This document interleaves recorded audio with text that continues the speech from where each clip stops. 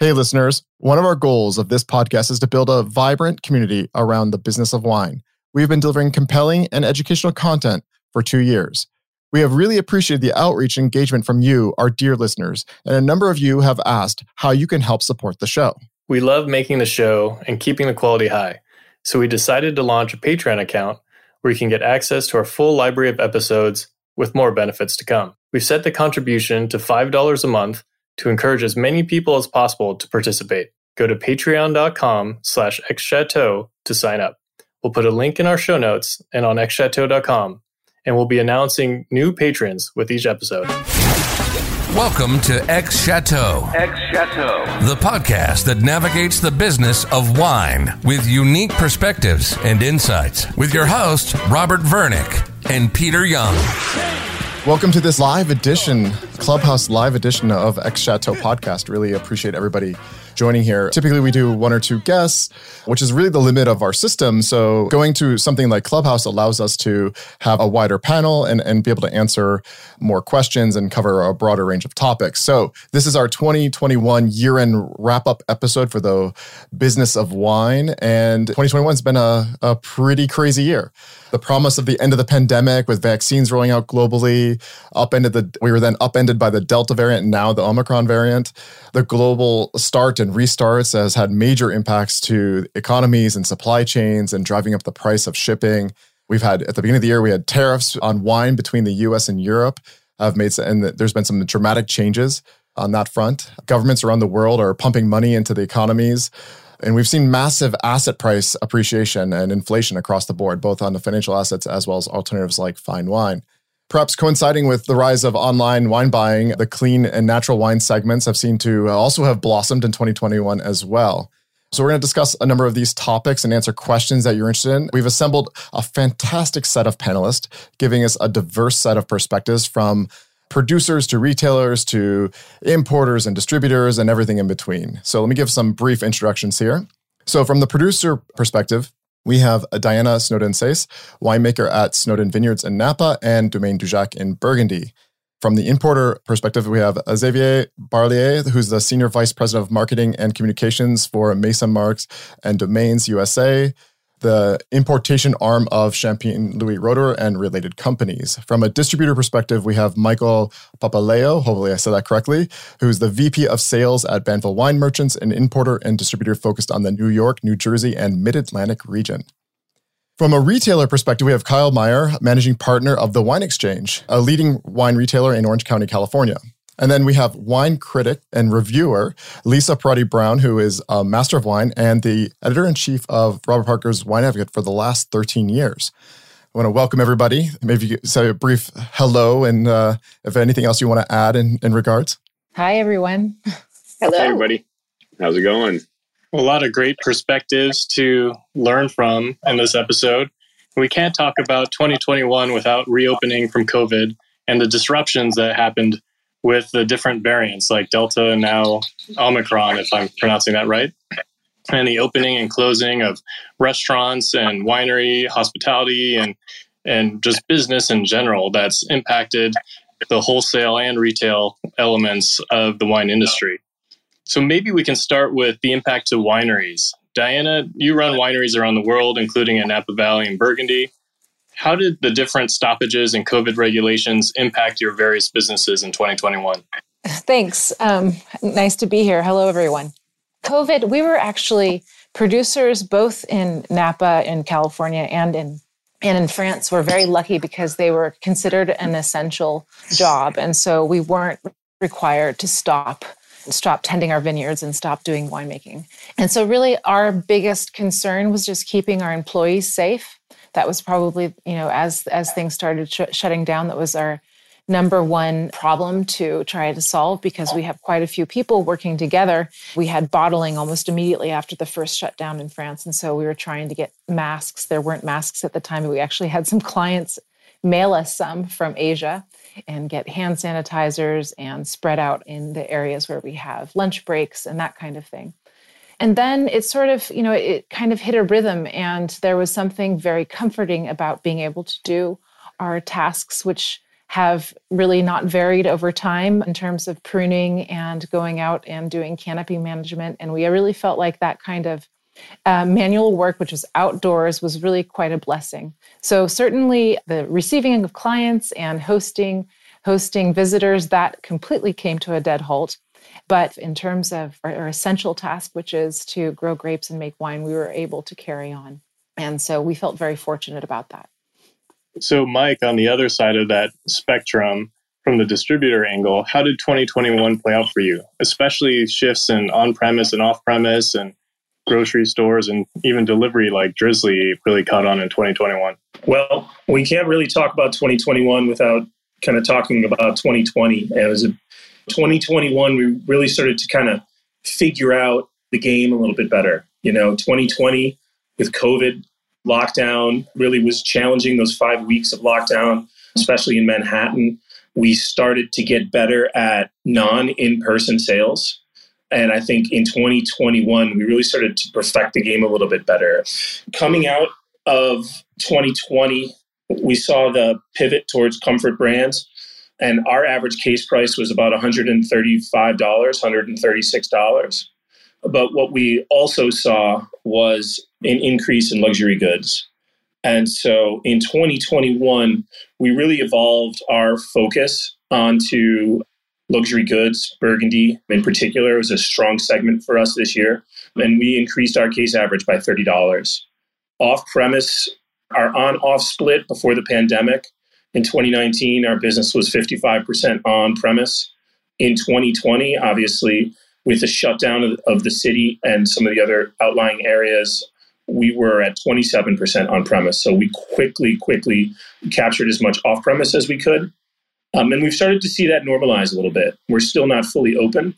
There's still some restaurants that have yet to open, or some of them just opened for a few months. But we're starting to see that split start to narrow a bit. And so we're now sitting at 44% of our business on-premise and 56% of our business off-premise. So quite a shift. We, as I mentioned, got much better at selling wine to our retailers and our restaurateurs over the phone or online. And even since we have had in-person meetings over these last several months, now that part of the business hasn't gone away. We've continued to see a steady climb in retail business, but obviously not the same boom as last year as we saw. Businesses with e-commerce platforms are still climbing. We're still seeing large chain stores, and their business is very strong. Whereas before we were seeing the collector market drinking wines and then ordering them and then drinking them again. Now we are seeing people starting to save some things. So the thirst has kind of been satiated a bit when we're starting to see the collector market increase. Drizzly in New York City for bottle shops is important for brands with a lot of name recognition. In our current portfolio mix, while we do have some of those brands, we tend to skew more towards the luxury market. So we haven't seen Drizzly as impactful in that respect. And then here, and our main challenge, as we see our restaurants that have not yet fully opened because of their own staffing shortages. And then on our end, our biggest response to COVID as we entered into 2021 was investing in our people and in our portfolio. As unfortunate as it is, as we've seen a lot of our smaller competitors start to lose some footing financially, this was an opportunity for us to grow. So in 2020, we were 12 people selling in New York and New Jersey. In 2021, we are now at 16. And in 2022, we plan on growing to 21 people. Wow, it's quite a bit of changes. And Mike, you mentioned that you got a lot better at selling offline, if you will, or not in person. What were the key elements of that? Well, the key elements are creating compelling content for our customers. It's understanding what they're selling. And it's a lot of times as a salesperson, a lot of salespeople, you send an email, you make a phone call, and you say, hey, can I meet with you? Can we set up an appointment and taste? And without that out of the equation, you have to think about what is going to compel somebody that is so busy to even answer your email. So humor is always good. I actually had an account that had to cancel the appointment, an in-person appointment, due to a COVID outbreak at their restaurant. So I told him that I was just going to write the recap email as though we had our in-person appointment, and mentioned how much he loved the wines and all this and that. I thought it was pretty funny. And it's trying to find ways to engage. And during this time, every element of the 3-tier system all needs each other. So a little humor really goes a long way. So Kyle, you're on the opposite end of that. Does humor work for you? Humor always works for us. As a retailer, one of our main jobs is our mojo is kind of take the piss out of the wine business a little bit. You know what I mean? Like, we sell a lot of great wine, but we do it like in an affable, humorous type way. We don't take ourselves too seriously. And, taking yourself seriously, it was really hard not to do that in 2020. So what we had to do is we had to sell wine, but we had to do it still in our own certain way while still being respectful of what was happening at the time in the world, which was unprecedented. Insane. 2020 was crazy town for us. It was the craziest year ever from a wine sales perspective. Second quarter of 2020 it was like that commercial where you see the printout for the online business and they get the one order and then it goes doop, doop, doop, doop, doop, doop, doop, doop, doop. And that was our second quarter. It was insane. People bought everything. They literally cleaned us out. They bought old rosé. They bought old Alsatian wine. They bought Savoy. Everything disappeared from our shelves. And then what happened is, after that rush from the second quarter to third quarter of 2020, by the time we got into the last quarter, it was kind of like, okay, well, we need wine now. And then what happened is the whole supply chain, plus the tariffs at the time, plus folks not going out and selling us wine, had a real impact, I think, in the last quarter of our business in 2020 with regards to what we had access to. And then that carried over into 2021 for sure. So. And in 2020 and 2021, online sales, as you mentioned, went through the roof. When things started to reopen with people being allowed to go back and shop at a store in person, did online sales slow down? Did it start to revert itself a little, or what was your experience? A few people came back, but I think a lot of people are just really comfortable buying online now. And we do a huge pickup will call business here, So in Southern California, we have a large client base. So a lot of folks simply buy online from our daily offers and the website and then pick up at their convenience on the weekend or what have you. So we saw that stick, right? So we were already primarily an online retail company prior to COVID, probably in that 70, 75% range. And COVID saw us go to like basically 85 to 90% online. We did have the business open in 2020 on a limited basis, not too many people, et cetera, doing all the right stuff. And in 2021, we did have more people coming in. But by this juncture, a lot of people have been trained to kind of purchase online, and that's perfectly fine by us. So did you see like a second holiday season kind of level of sales when things started reopening again in April, or was it more seasonal as you'd expect a normal year to be? I'd say it was very normal, which we were excited to see because 19 was a roller coaster kind of on the down path because you had tariffs and all these things happening to us. And then 20 was on the up path with COVID. And then 2021, it just felt like 2018 again. To us, 21 it's felt normal. And I like normalcy. I don't like big highs. I don't like big downs. I like slow, steady growth. And 21, we did capture some of the 20 mojo, but we didn't capture a ton of it. I think it kind of went back to normal a little bit in the context of, as we'll talk about later, everything else happening in the wine world, which besides COVID, there was a lot of stuff going on. For sure. Xavier, your book is very heavy luxury related or luxury brands. Did what Mike and Kyle say resonate with your experience? Yes, absolutely. And so thank you again, Peter and Robert, for your invitation. I'm delighted to be in such good company. The book was positioned essentially on-premise wine lists. We are a luxury portfolio of wines, and with legacy brands like Louis Roederer and stars like Dominus, and with a strong presence in fine wine retails, but not beyond a cell group of fine wine retails. And suddenly this market vanished overnight. It's not like during the financial crisis that things were happening quickly, but progressively. The market shut down virtually overnight. So we had to step back and regroup.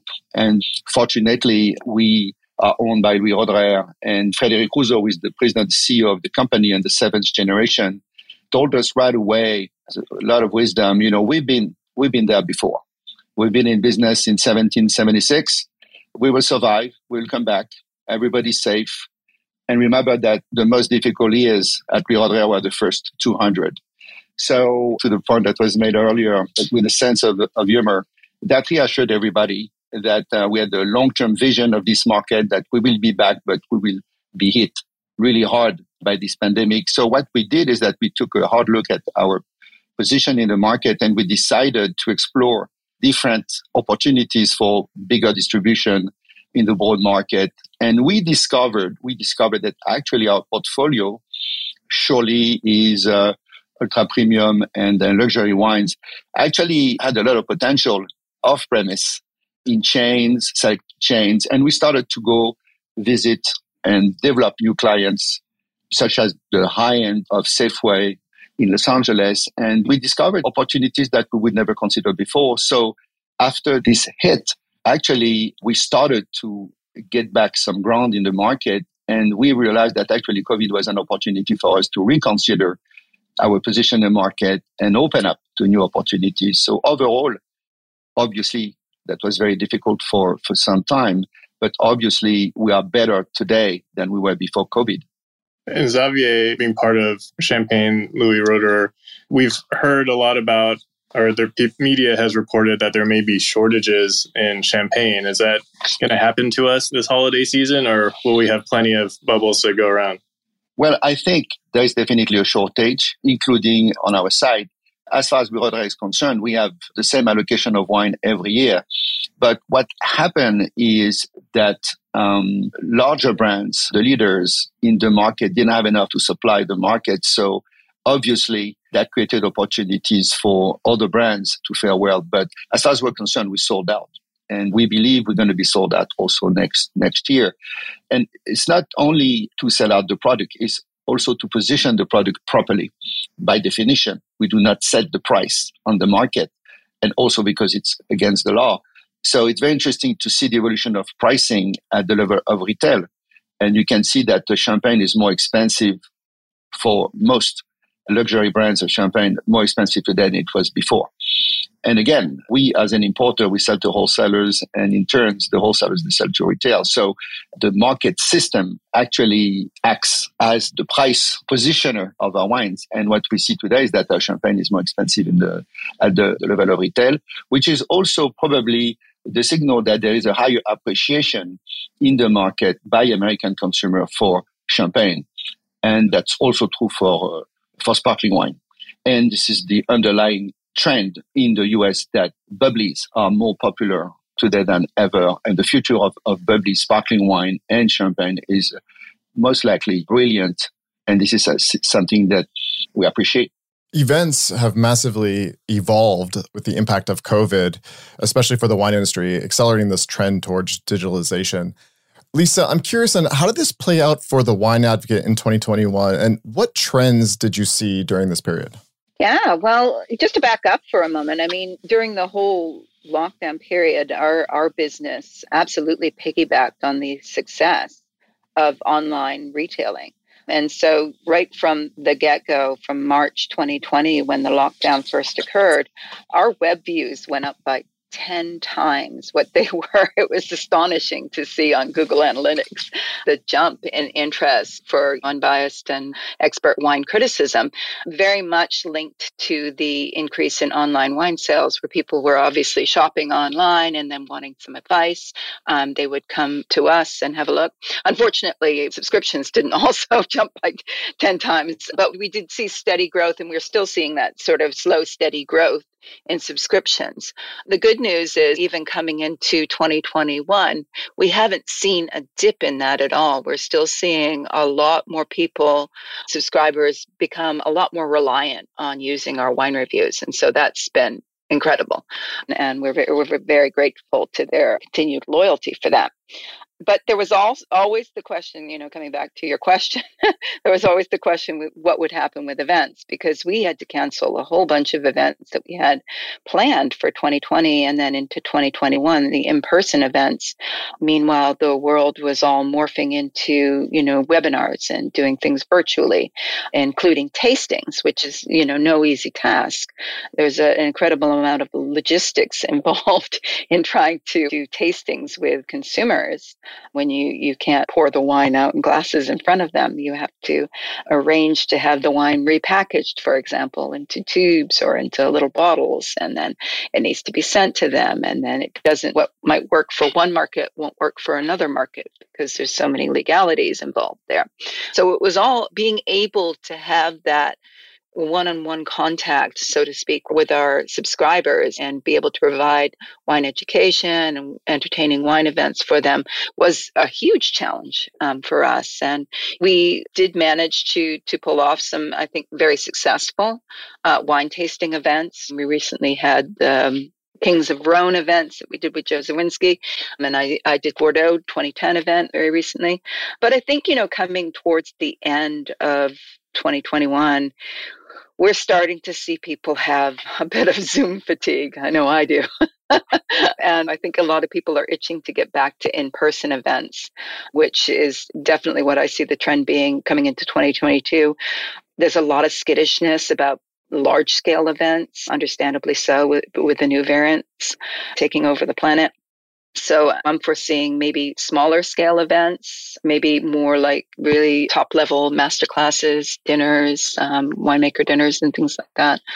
I'd like to think that we can keep the virtual events going as well and eventually have them working in conjunction with each other, where some people can participate virtually and some people can do the in-person options. I have to ask, was switching to Zoom or other forms of media where you're maybe not just writing behind something or not doing it in person, was that putting some of the people out of their comfort zone? And how did people adjust through that transition? Well, for me, I found it horribly frustrating because I like to be able to see people's eyes and I like to see, that excitement or boredom. You want to gauge what the reaction of the room is. For me, I get a buzz out of that as much as I think, people sitting there listening to me speak do. So I was really reticent about doing webinars. That said, there's lots of opportunities for interaction. You get people, there's the chat box, so you can see people putting in questions as you're talking, and you can go straight through and address those. That's one of the reasons why I like Clubhouse, is that you can actually bring people up and talk to them and hear the reactions and things like that. And that for me is really interesting, because that's the whole thing about an event is being able to see what people are thinking and adjust accordingly. Sometimes when you're pitching an event, for example, at a certain knowledge level, and you can quickly readjust depending on, how the room's reacting. But with a webinar, it's kind of hard to do that. So you mentioned that get back to in-person events, but keep some virtual events. I'm curious on what have you found that has been most effective from your point of view, or what are you looking to keep going forward? You mean in terms of the virtual side, or? Yeah. What is here to stay? Like, what is something that you're like, oh, this is a new way to connect and we haven't been able to do this and we want to keep this going forward even when in person is possible? Yeah, I think, that's it. Exactly. I mean, I think when we do in-person events, we have to focus on a single city, and it really limits the opportunities for, we're a global publication, and whatever city you pick to go to and focus on for your events, everybody else around the world is going to be frustrated because they can't necessarily make it. And so that's kind of what I was suggesting there, is that, say you focus on New York for doing events and you've got these fabulous master classes, lined up focusing either on regions or wineries, to be able to offer an opportunity for people to zoom in or come in on a webinar and at least watch the proceedings. There might be a possibility of getting samples to them, but even if you can't, just being able to be there and watch that opportunity or have it on a playback, I think is something that we hadn't considered before, we haven't done before, but would be fun, I think, for people who do rightly feel frustrated that no, they can't fly all the way to New York for this weekend to do this event, but they'd really like to participate anyway. So I think that's one great thing about doing this. We found how easy it is now to bring people in from around the world. I'm just curious if anybody else on the panel has thoughts on how they see virtual events evolving for the wine industry. If they want to chime in, please feel free to unmute. On the importer side, it's very interesting because I used to travel a lot to visit markets and attend general sales meeting. In Texas, for instance, 4 main markets or 5 main markets, and I would spend the entire week there working with our friends at Southern Glacier. And this year, we did a virtual training seminar, wine tasting, and we had 150 people on the Zoom. And I agree that there is a little fatigue, Zoom fatigue, but I think it's here to stay at the level of the B2B relationship, which is importer and wholesalers. And I did the same also with key retailers. This is an easy way to engage consumers.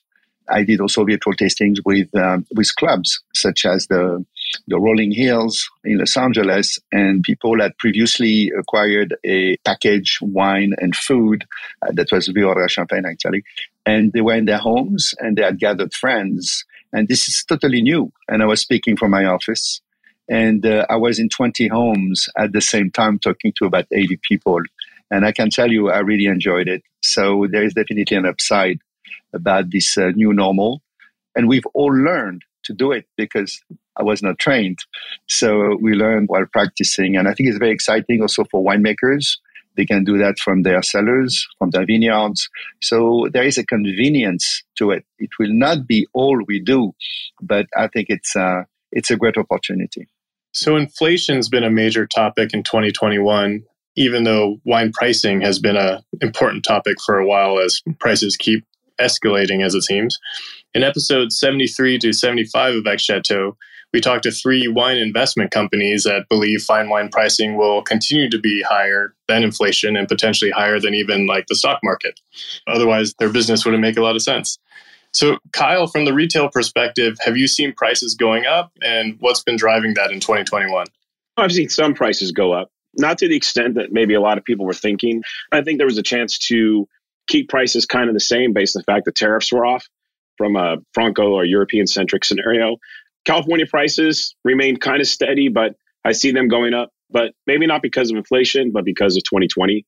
And I think there's going to be opportunity there for California to raise prices in light of the fact that there won't be as much stock available for the next 12 to 18 months. So I see that as a real scenario. On the Bordeaux front, prices did go up for 2020 futures. The campaign was a little disappointing. We were hoping that the Bordelais would take a little easy on us with regards to the 2020 futures campaign, especially with 3 great vintages in a row. And instead, they kind of went, okay, how about this? And it was like, okay. So we did see some increases there. Burgundy remained pretty steady, slight increases, nothing crazy. I'm trying to think about a part of the world where I saw major price increases. And the only places I've seen maybe that we've seen some serious price increases have been like with German wines. But those wines, the great Rieslings from the Nahe and Mosel and Rhine, et cetera, a lot of them had been underpriced before, especially at those Cabernet and Spätlese levels. And now those wines going up in price. But when you see the hillsides, when you see the vineyard work involved, you're like, okay, yeah, no, you get that. That's cool. You can keep those dollars. In general, I'd say more steady from a price standpoint than I had anticipated from a retail perspective. In Xavier, there was 25% tariffs on wines coming from many countries in Europe earlier. Did you have to raise your prices as they came in, or how did that work from your perspective? I think it was a very interesting situation, very challenging, obviously. And actually what we did is that we sit down with our suppliers, we sat with our wholesalers, and what we decided to do from a strategic standpoint is to try to absorb. We were in the belief that that would be only temporary, and we didn't want to disrupt too much the market. So although there has been price increase, but that was not our decision. We decided to absorb basically the price increase because of the tariffs and also because of shipping costs. We witnessed, that these last few months and last couple of years, actually, And that was basically 1/3, 1/3, 1/3. So the supplier absorbed 1/3. We decided also to lower our margin. And that was also a great test of partnership in terms of how we function as a market system. And we have very long-lasting, mutually profitable relationship with our wholesalers. Could be, Southern Glacier, Empire, RNDC. And that was a test of our relationship. And I must say that was an opportunity to test that relationship. And we were reassured that we are all in it together. We win together in tough times. We stay together. So it's been a very positive experience, very difficult, obviously. But we came out of that situation this year very well at the end of 2021. And Mike, did you have to absorb some of those increases on the distribution side, or did you have to pass them on to your customers? We bought long on some items, some key items in advance of the initial tariff announcement. Took us a little while, but we bought long on some things that were key. So we did not get affected on certain items. We negotiated with some of our top suppliers, and we sacrificed some of our margins to try to meet in the middle. So we tried not to pass that increase on to our customers. Now, there's certain items, allocated items, where there wasn't any additional support from our suppliers. And so for certain items, whether that was limited Premier Cru or Grand Cru Burgundy, because of the market and the frenzy for those wines, those increases were absorbed quite easily. The main impact was really due to unknown producers. So younger producers that are growing their business, new to the market, and then are pricing themselves because of the tariff. And it's a small farmers that were challenging to find support for us. Now we're pricing ourselves above the categories. That was a challenge. That in itself was definitely a challenge. But for the most part, it really was just a handful of our producers where we really felt an impact. And then with the bulk of our purchases, we had enough stateside inventory to get us through the first half of the year. So we kind of stalled our purchases while they were wondering if the tariff was going to remain or be repealed. And when it was repealed, we put our POs in. So the 2019 Burgundy, for example, our 19s came in finally, because of the container shortages, they finally arrived in November and December, and some of them are $7 to $10 less a bottle than the prior vintage.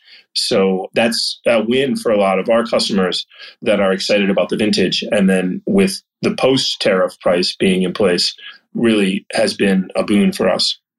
Lisa, I'm curious from a wine buying perspective, did you see prices go up across the board, or were they concentrated to imports or domestic producers?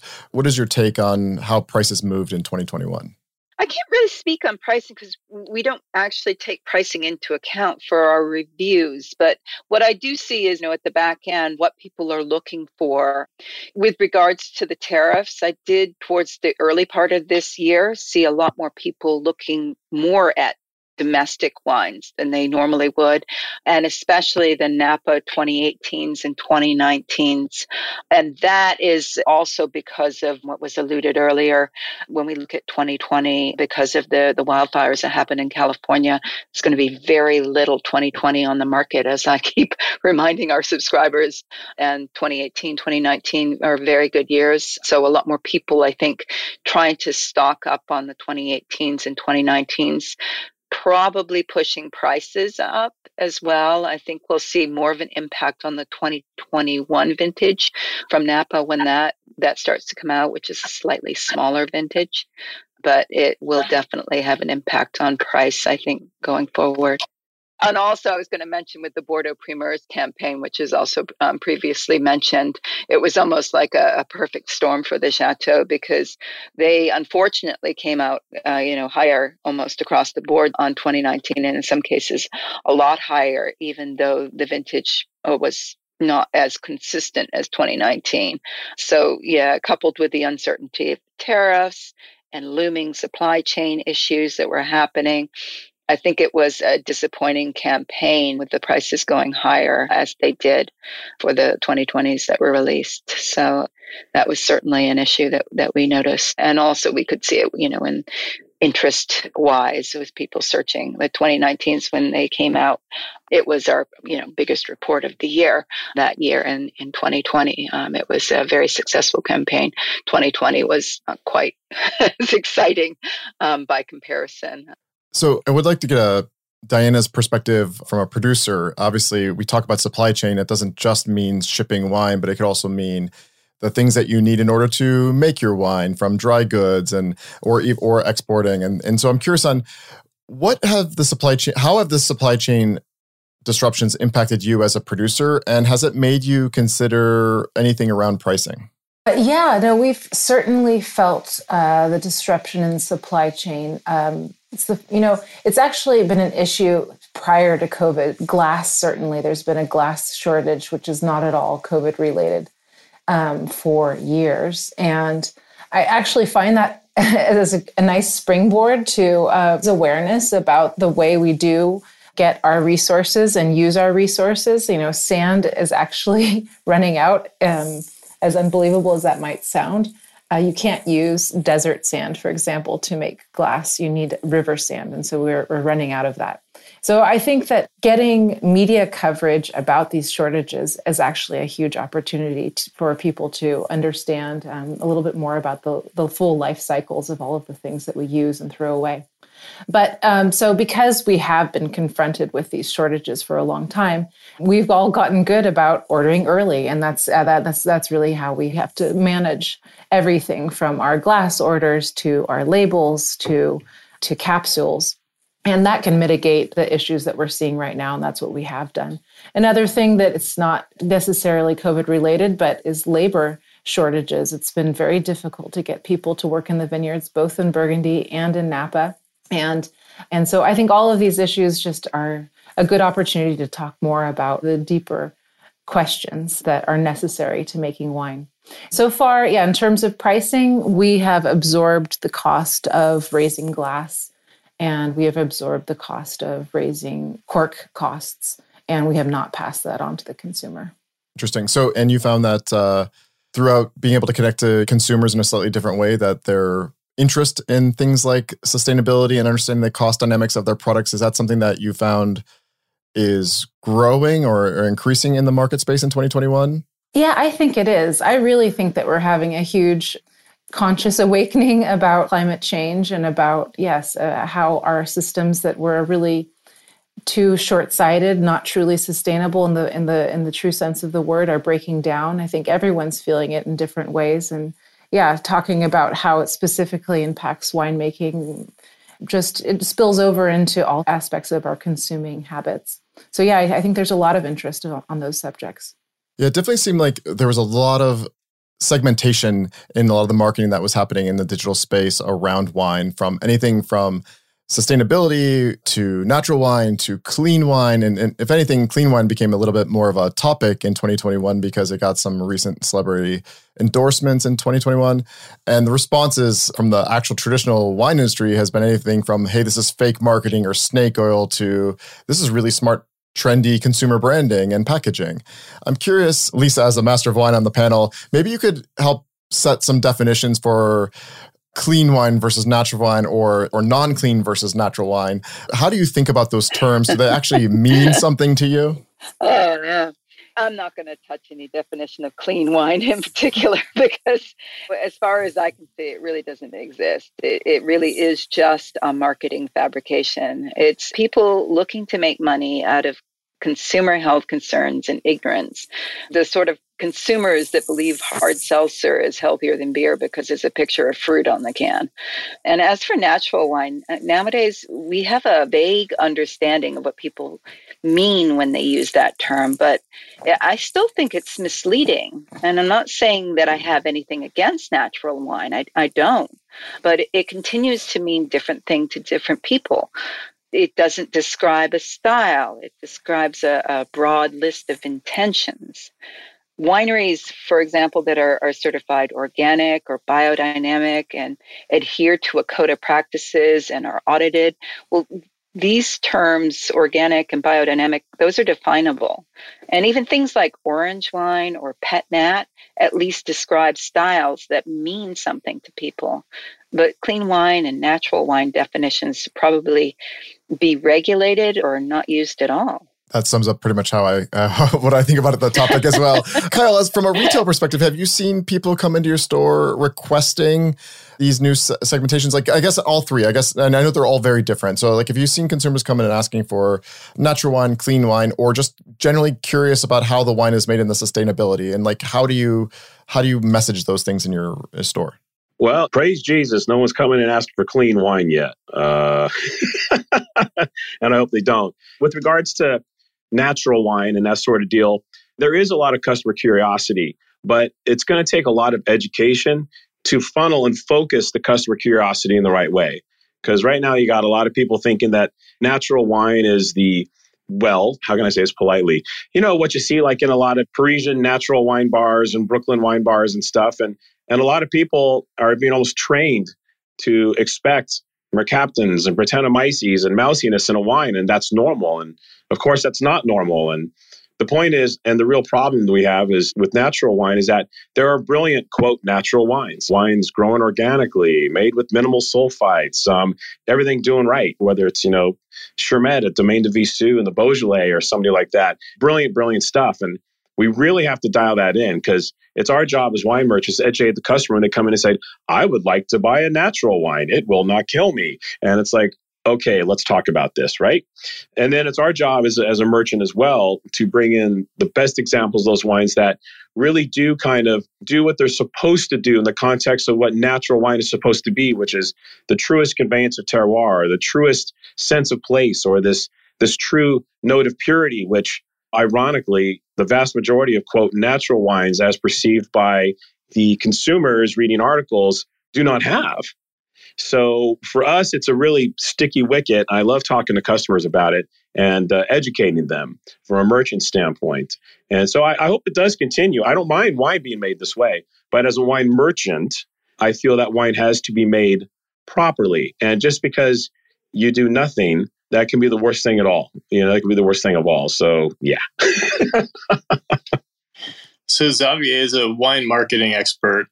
Where do you land on this clean wine movement, how it hits consumers or better targets certain parts of the wine consuming market? Well, I think if I agree with Lisa in terms of the lack of definition, I like the fact that there is a conversation about wine. And I think the big picture for me is to engage a new generation of consumers, a new generation of fans. Consumers are occasional drinkers for me. Fans are consumers who would follow your brand.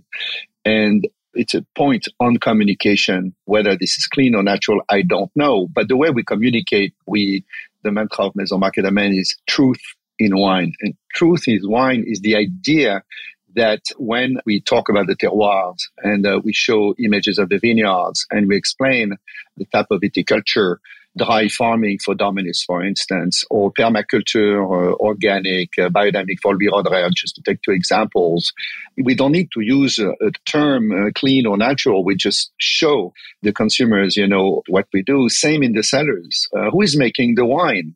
Who is the lady or who is the man behind the wine? And I think we all know that a bottle of wine is the product of a very long process. So we communicate on the process. We put a face on each the wine. And if you log on to mmdusa.net, you will see. So the point I'm trying to make is that, of course, some brands coin themselves clean or natural, but I'm happy that there's a conversation because obviously they've drawn some interests from maybe younger consumers. And this is what the challenge is all about for us in the wine industry, is to win the heart of a new generation. And we need to talk their language. We need to address their need.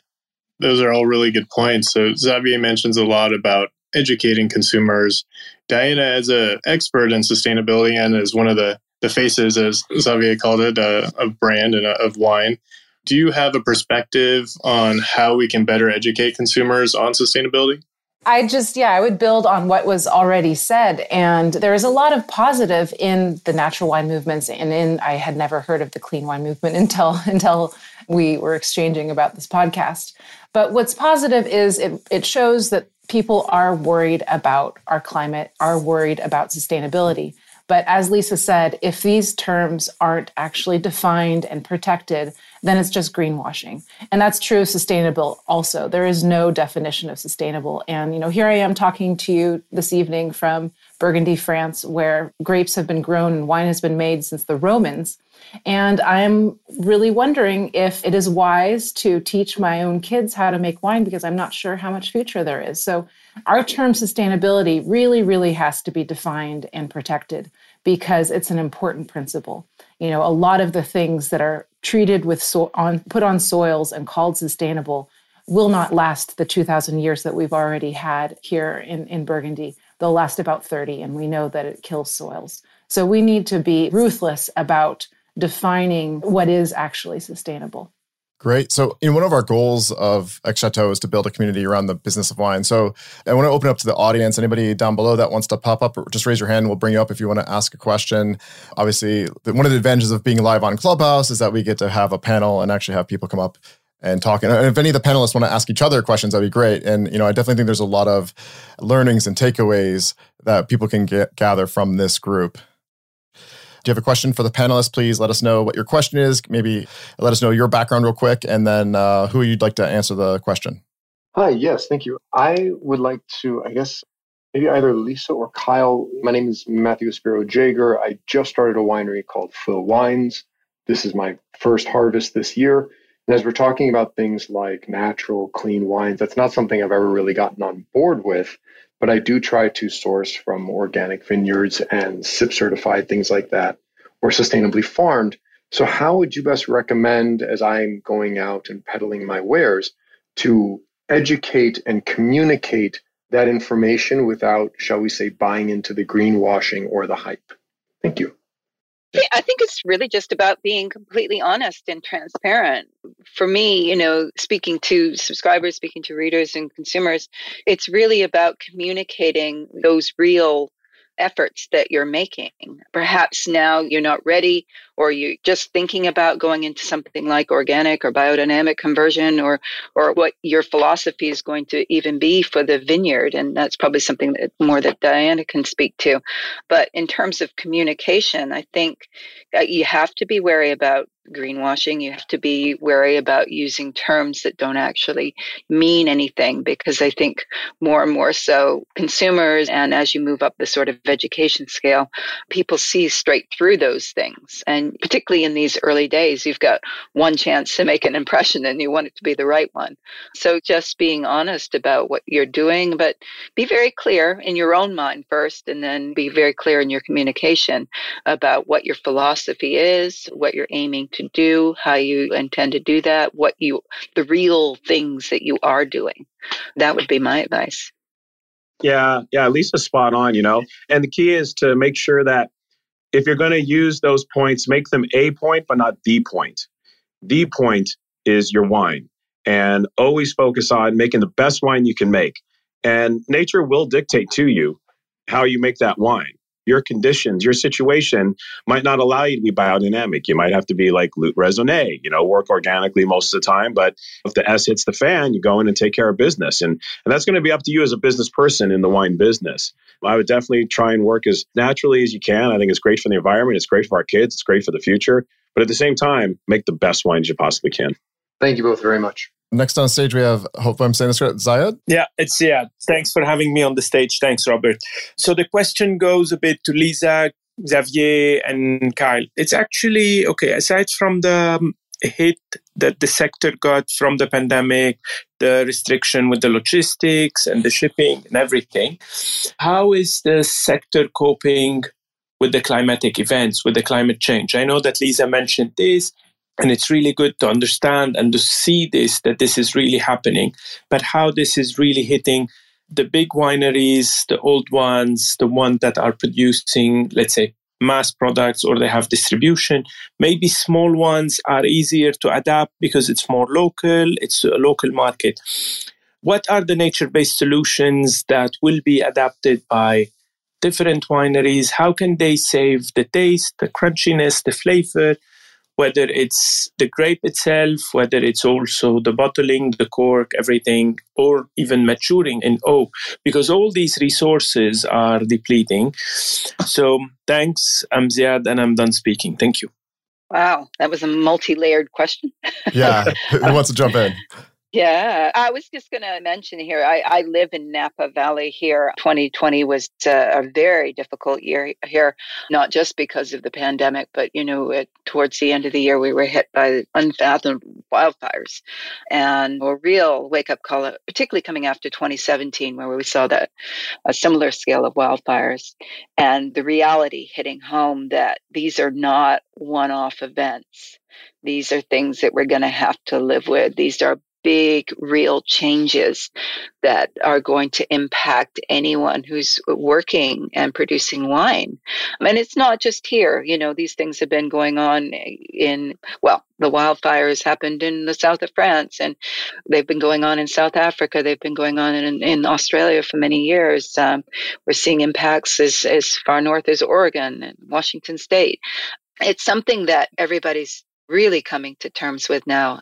How are we going to be able to cope with all of these different situations that are being thrown at us? In Bordeaux, it's the impact of the dry growing seasons that they're getting sometimes, or sometimes very wet ones in 2021, but these extreme weather patterns without having necessarily, in Bordeaux, for example, you can't irrigate when the growing season can be horrifically dry sometimes, we've seen in recent years. So there are all these questions that are being asked, and people are just having to rethink completely how they do things. And there's no simple answer to it, except that people are determined to make it work.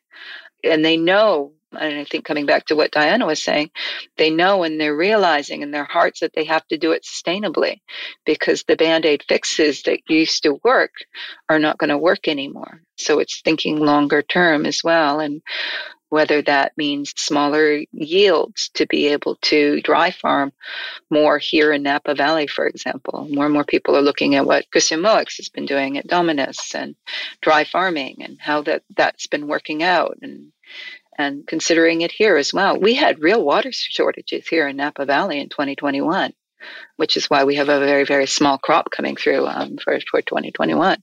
So there's a lot to consider, and your question doesn't have any easy answers, but it's something that everybody throughout the wine producing world is working very hard and is very dedicated to make work. I guess that's all I can say about that. What I would like to add to what Lisa and Diana have just said, because climate change is such a big topic with multifacets, obviously. If we look at climate change in a positive way, consider Piemonte or Champagne, the two regions historically struggling weather patterns. And these two regions in particular, and we represent Riodrea, obviously, and also Pio Cesare. And these are the two regions, two appellations that benefited a lot from climate change. So how do family wineries embrace this change? It seems foolish to try to resist climate change. So a house like Louis Roederer has embraced it. The non-vintage of Louis Roederer, the Brut Premier, was created in the 1980s, at the end of the 1970s, 1980s. And the concept that was the brainchild of Jean-Claude Rousseau was the previous president, CEO, and winemaker, the sixth generation in the Roederer family. And the purpose of Jean-Claude getting the mandate from his grandmother, Madame Camille Roederer, was to be able to ship champagne every year. And possibly with what was coined at the time the house style, the style of Louis Roederer.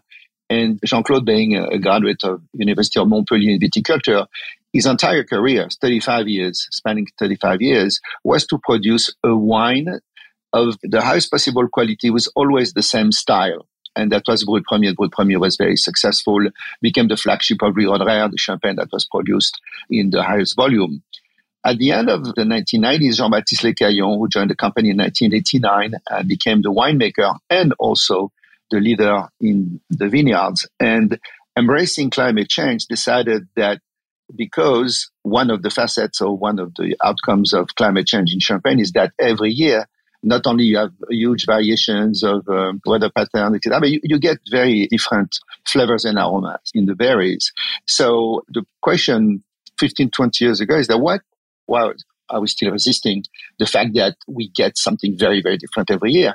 And they reconceive completely the non-vintage. And this year, we've launched very successfully Collection 242, which is a new, what we call multi-vintage of Louis Roederer. The Brut Premier is discontinued, although it was very successful. And the difference conceptually is that every year there will be a new number. 242 is actually the 242nd blend by Louis Roederer. Next year, that will be 243rd. And that was the creation of a Reserve Perpétuelle, a Solera reserve, in which we have a harvest from 2012 to 2016. And 35% of the collection 242 is actually the Perpetual Reserve, 10% about Reserve in oak, and one harvest, which is 2017. So what's the point? The point is that no longer we want to resist climate change and the fact that we get different types of berries every year with different potential of aromas and flavors, but we embrace it. So every year, our multi-vintage will be the same somehow, but also a little bit different. And so it is a major, major shift that took about 12 years. And to the question by Matthew about how you talk about your endeavor, your project as a new winery, I think it's about you. It's your beliefs, your convictions, what you're trying to do. And wine is a very emotional product. And if people can connect with your story, they're going to buy your wine and they're going to enjoy your wine. We need to get Diana to chime in here. I am curious, having 1 foot in Napa, 1 foot in Burgundy, maybe how your approach differs between those two in terms of farming, in terms of dealing with climate change, because they're very different regions. And then before you answer, if anybody else has a question, please raise your hand now so we can get you queued up, because I don't want to take all of our panelists' day. So please just raise your hand and we can bring you to the stage. Go ahead, Diana. Thanks. I was going to jump in because I've been spending the last 4 years, and particularly over COVID, studying the subject of climate change and how the wine industry can be effective in reducing greenhouse gas emissions. And then, of course, the question of adaptation is a separate one. I think it's really important to make that distinction, that there are two conversations. Adaptation is one. How are you going to, as you said, Ziad, how are you going to keep the crunchiness? How are you going to cope with drought? Those are questions of adaptation, but no conversation is complete unless you're also talking about how to decelerate climate change, because as long as we are emitting greenhouse gases, it's going to get worse and worse. So any sustainability plan, once again, would also include a reduction in emissions with a goal of reaching zero emissions, as every country that has signed the Paris Agreement has agreed, zero emissions by no later than 2050. So every company should be thinking about that. Every individual should be thinking about that. And we should really be talking about it. In terms of adaptation, yes, it's from Burgundy to Napa, it's quite different. I think the major subject right now in Burgundy and France is frost. Every year we have been in the last 3-4 years, had an unseasonably warm end of winter spring, which causes the shoots to push. And then we get normal cold weather and we get terrible frost damage. So figuring out how to prevent frost is going to be the major issue for us in Burgundy. And then in Napa, certainly the major issue is drought and heat. And Lisa addressed that a bit. I think we definitely need to rethink spacing so that we can start looking at dry farming. There are so many techniques to think about. Agroforestry is actually really exciting. Even in Burgundy here, we're going to be co-planting vineyards in trees in the vineyards to provide shade and to retain humidity. So that's a very exciting possibility. And of course, then shade cloth has been employed for quite a few years now, and we'll be seeing more and more shade cloth. So we'd also love to solicit ideas and topics that you all would like to see us cover here on X Chateau. Maybe for our panelists, as a podcast covering the business of wine, what topics do you think need to be done in more depth and have more light shined on them? Anybody have thoughts on things that they think would be interesting for the wine industry to be covered in a podcast like this focused on the business of wine?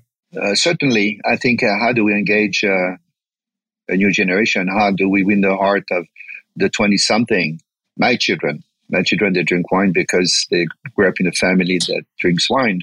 But looking around and at their friends, when people don't grow up in a family that drinks wine, they don't drink wine. They drink something else. And I think it's a huge challenge, but it's a great opportunity. And again, we need to address their needs. We need to have an interesting conversation. We need to speak their language. And certainly climate change is certainly something on the philosophical standpoint that is of strong interest to them. They need to fix it because they're going to live in this world. And I absolutely agree with Diana. We need to project an image of an industry that is steadfast on fighting climate change. And it is key to win the heart of a new generation. They don't have that perception as of today. And we need to change. We need to change the narrative by facts, by providing facts and actions. Yeah, we covered marketing to millennials for the wine industry in an earlier episode this year based on last year's feedback. But Gen Z is now just starting to be able to consume wine or alcohol in the US. And so that's definitely an area that we've talked about. So that's a great suggestion. Any other suggestions from the panelists on future 2022 topics for us? I need to dig through the back catalog a little bit more and come up with some ideas and get back to you. Sounds good, Scott. Well, just to wrap up the episode, I did want to end on a good note. Wine is a product that we like to enjoy with other people and oftentimes celebrate things or just have an intimate moment and share and talk about something that's excellent in your glass. So I'm curious for each panelist, what was the most memorable wine experience of your 2021? Maybe we could start with Kyle. All right, cool. You're making it tough for me. Okay. I'd say like the most emotional wine experience I probably had this year was a wine that I hadn't tasted since I initially sold it, 30 years ago. That was the 1990 Chateau Reyes. And good friend of mine, a good customer of ours. We did this big dinner here in Southern California and everyone brought magnums. And he actually brought a magnum of Chateau Reyes 1990 that he bought for me back in 1992. And it was a great wine on release. And I remember the two times I had it, the one time I had a head cold and I really didn't get to appreciate the wine for what it was. And it was really great going back and sharing that special bottle with him. And it was a wine that was like near the start of my wine career. And it's one of the greatest French red wines I've ever had in my life. And dagnabbit, it still is. It was an absolutely stunning wine. And that one caught my attention real fast. Wow, I'm jealous. Michael, what about you? Well, I'm pretty fortunate. I drank a lot of great wine this year, and there are so many different top bottlings. But to be honest with you, I think the wine that was my most memorable was a really crappy 375 of Uni Blanc and Colombard on my first flight back to Europe after the pandemic on my way to Paris. Easily the most memorable wine. I felt like things were kind of starting to get somewhat back to normal. It's interesting how it doesn't have to be the most expensive wine. It can just be stirring up emotions around a moment that you're celebrating, and you still remember what that wine was, though. Oh, 100%. Well, I mean, it's Uni Blanc and Colombard. I mean, who could forget that? Get that. Exactly. What about you, Diana? I'm sure you have the opportunity to drink some amazing wines throughout 2021. What has been a very enjoyable, memorable moment for you in 2021? Yeah, I have to confess I have. But honestly, yesterday I had an amazing night. My husband and I went to Piedmont for 3 days. And it was really our first trip since this 2 years of COVID and not being able to travel. Our first trip just for fun. We went and visited a bunch of family and checked in on wines in California, which we hadn't been able to do and that kind of thing. So it was so much fun to finally get together with colleagues. And there was a bottle of it was actually a Jeroboam, of Monvillero from Borlotto of 2011. And it was sublime. It was, one of these, a Nebbiolo made whole cluster. So a lot of meeting of minds and hearts with colleagues. It was just a great moment and a great wine. Wow, that sounds spectacular. And large format as well. It shows you care. I guess, yeah. No, it was fun. And Lisa, what about you? Oh, well, last month, and sorry, I was just scrambling to think what's the first wine that pops in my head. Last month, I was very fortunate to be able to host a charity wine event in Nashville, Tennessee, where they had 32 of the top 2005 Bordeaux wines, all of the top names there. And I remember particularly the one that sort of flashed in my head was the 2005 Chateau Margaux. because at the time when I was speaking about the wine, I remembered so clearly being in Bordeaux in 2006, tasting the Primeurs with Paul Pontellier, who made the wine. And I can remember his enthusiasm and excitement for the vintage and how much passion he had. And that was a special moment, because this is what wine is all about. It's about reliving those great moments, and remembering them, and how it just captures everything in a bottle. And that's exactly what that 2005 Margaux was for me, a moment captured in a bottle. Liquid time capsule. I love it. And Xavier, what about yourself? Well, I remember very well. That was August 29th, and it was a bright sunny day in Paris. We took my mother to a beautiful brasserie, Parc de Saint-Cloud. Parc de Saint-Cloud is a beautiful park that's overlooking Paris on the West End. And that was her 90th birthday. And they had 2019 Domaine Haute Château de Celle on the list. And that's probably maybe the best bottle of wine I've ever had in my life, because I was with my mom and a couple of friends, and it was Paris. It was a perfect day. As was just said, it was capturing the moment, an extraordinary moment in life. So Domaine Haute Château de Celle 2019 is my number one wine in 2021. Sometimes the wine elevates the moment, and sometimes the people elevate the wine. And sometimes you get both at the same time. It's great to hear each of your own take on that very simple and always difficult to answer question. So we're going to wrap up this episode. We're going to be airing this in the next week or so on our podcast for anybody who didn't get to listen to it. We will be doing an editing pass to kind of edit out some things and get it down to a right format. But I want to thank everybody on the panel for really spending the time and doing the dry run beforehand. I really appreciate you doing this. We've been developing a really amazing audience for this podcast, and it's something that, we feel like we've gotten a lot of great feedback on, and it's from the support and help from people like you on the panel that have really made this stuff possible. Thank you, Robert. Thank you, Peter. Thank you. Thank you, Robert, everyone. Peter. Thanks, all. Yeah. Thank you for having us. Thank you. Thank you for having me. And don't forget, you can become a patron of X Chateau by visiting patreon.com/xchateau. if you'd like to support us to continue delivering content that the wine industry needs. Thanks for joining us. If you loved this episode of X Chateau, we'd love for you to subscribe, rate, and give a review on iTunes or wherever you get your podcast. Until next time, cheers.